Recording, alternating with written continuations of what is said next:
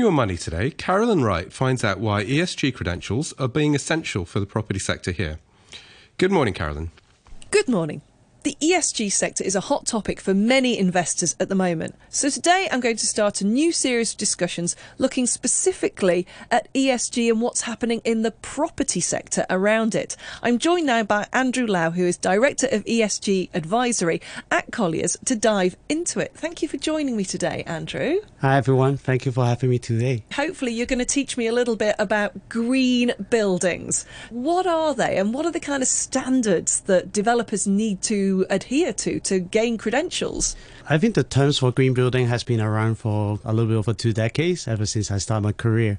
So literally green building means a building actually making a not so negative or even have a positive impact to the environment, very energy efficient, using low emission and carbon positive material, potentially renewable material, and also having a lot of renewable energy, renewable resources, having a very good indoor air quality, water quality, etc. This green building standard has many different kinds from all over the world. The most famous one is from the international standard called LEED, started from US but has been implemented around the world.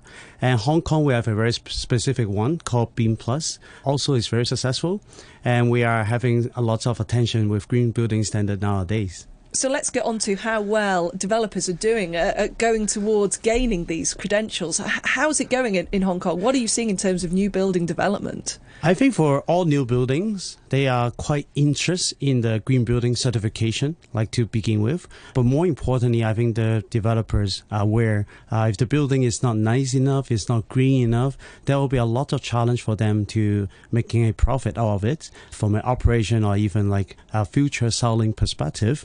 It's mainly because the driver is from the audience, from all over the world, like all the occupiers, they all demanding, they're having a ESG target themselves to achieve carbon zero by sooner rather than later. And in order to achieve that, a green building is absolutely essential to them. So the landlord, they realize this challenge. So that's why they have started the journey very quickly. However, I see there's different challenges when they get on this journey. First of all, of course, the incentive for doing so has been questioned from a lot of angles. More importantly is we talk about what is the return on investment if we want to build a very green building. I think it's a generally angle that we need to look at it differently. So I make an example. It's similar to, if we eat very healthy and do exercise, how much profit are we going to gain? So it's a question that being asked wrongly. It's the other way around. What if I didn't do it? So for green building, it's actually what happens if you don't do it?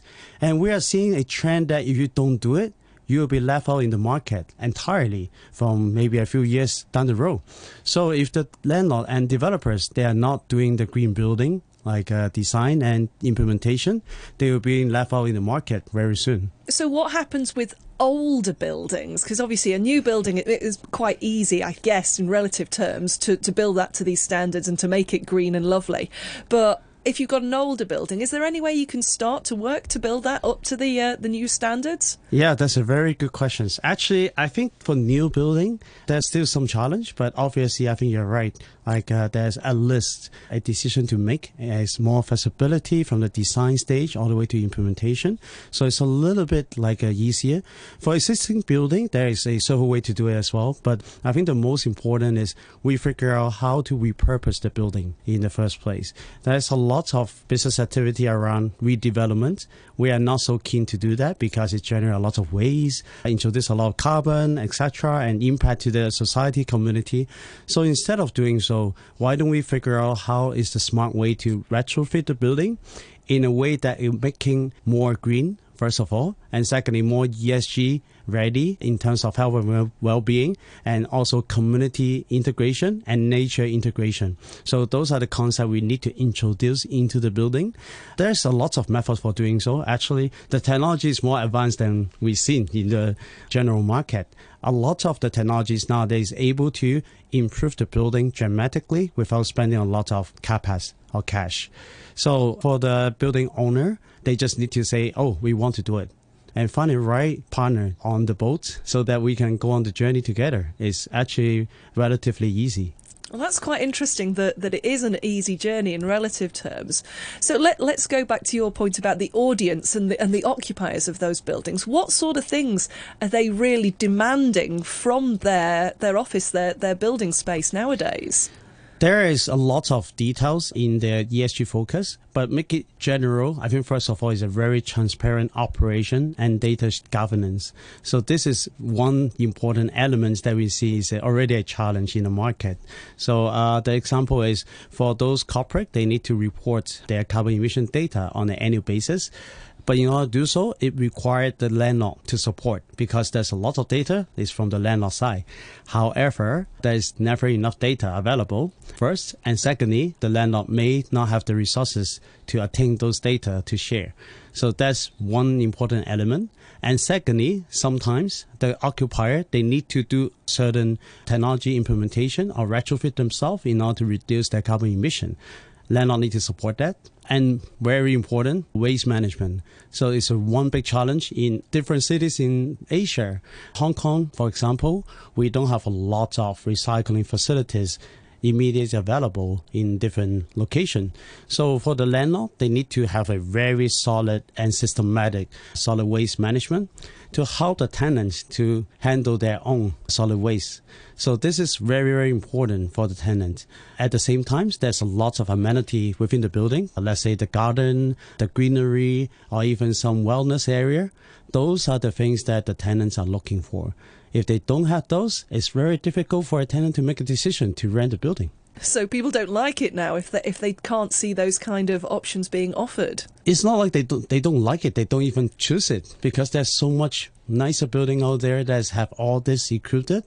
So if you don't have that, basically they just say, oh, this is off the table. This is sort of turning it around. When we were thinking earlier maybe about people paying a premium for a green building, actually it sounds more like that there is more of a reduction if you don't bother to kind of upgrade yourself towards these standards. Yeah, I would say it's not just a reduction. It's basically out of the business entirely. So people looking for those amenity is like a fundamental. So similar to when we go into a restaurant, we're expecting like a glass of water, cutlery, everything is ready on the table. If we don't offer that, you can't just expect themselves to accept your offer. So what do you think will be the next big thing for green buildings? You know, we've talked a lot about what's already demanded. What do you think people will want next? And what should developers be thinking of having ready to go for people? First of all, we have to change the concept entirely from just green to ESG ready. It's a social element and the governance element always being left out. So when we talk about the green leasing, for example, it's actually not just a green leasing, but it's a governance exercise for the landlord to have a commitment with the tenant on data governance, on carbon reduction, health and well-being, technology, child, etc. And the second of all is the social aspect, the health and well-being pieces, how we can connect with the community so that they can maybe find more like meaningful talent and employee easier, or even making a positive impact to this community around so that the people in this building generally happier. Those are the like details elements that is needed. At the same time, because of technology booming, this is the next challenge. How to choose the right technologies at this time to make sure that this is the best for the building. I would not say one technologies can be applied for all building because every building is so unique. Like even though they are built at the same time, same location, they can be completely different because of the operation parameters, people, so forth and so on, right? So technology implementation, like how to choose the right one at this time and get on the journey so that there's a flexibility going forward is ultimately important nowadays. I think we've only barely scratched the surface here in learning about green buildings. So Andrew, I'm going to ask you back on the show in about a month's time and let's talk a little bit more about what's happening with ESG and the development of green buildings. Thank you for joining me today. Andrew Lau, Director of ESG Advisory at Colliers.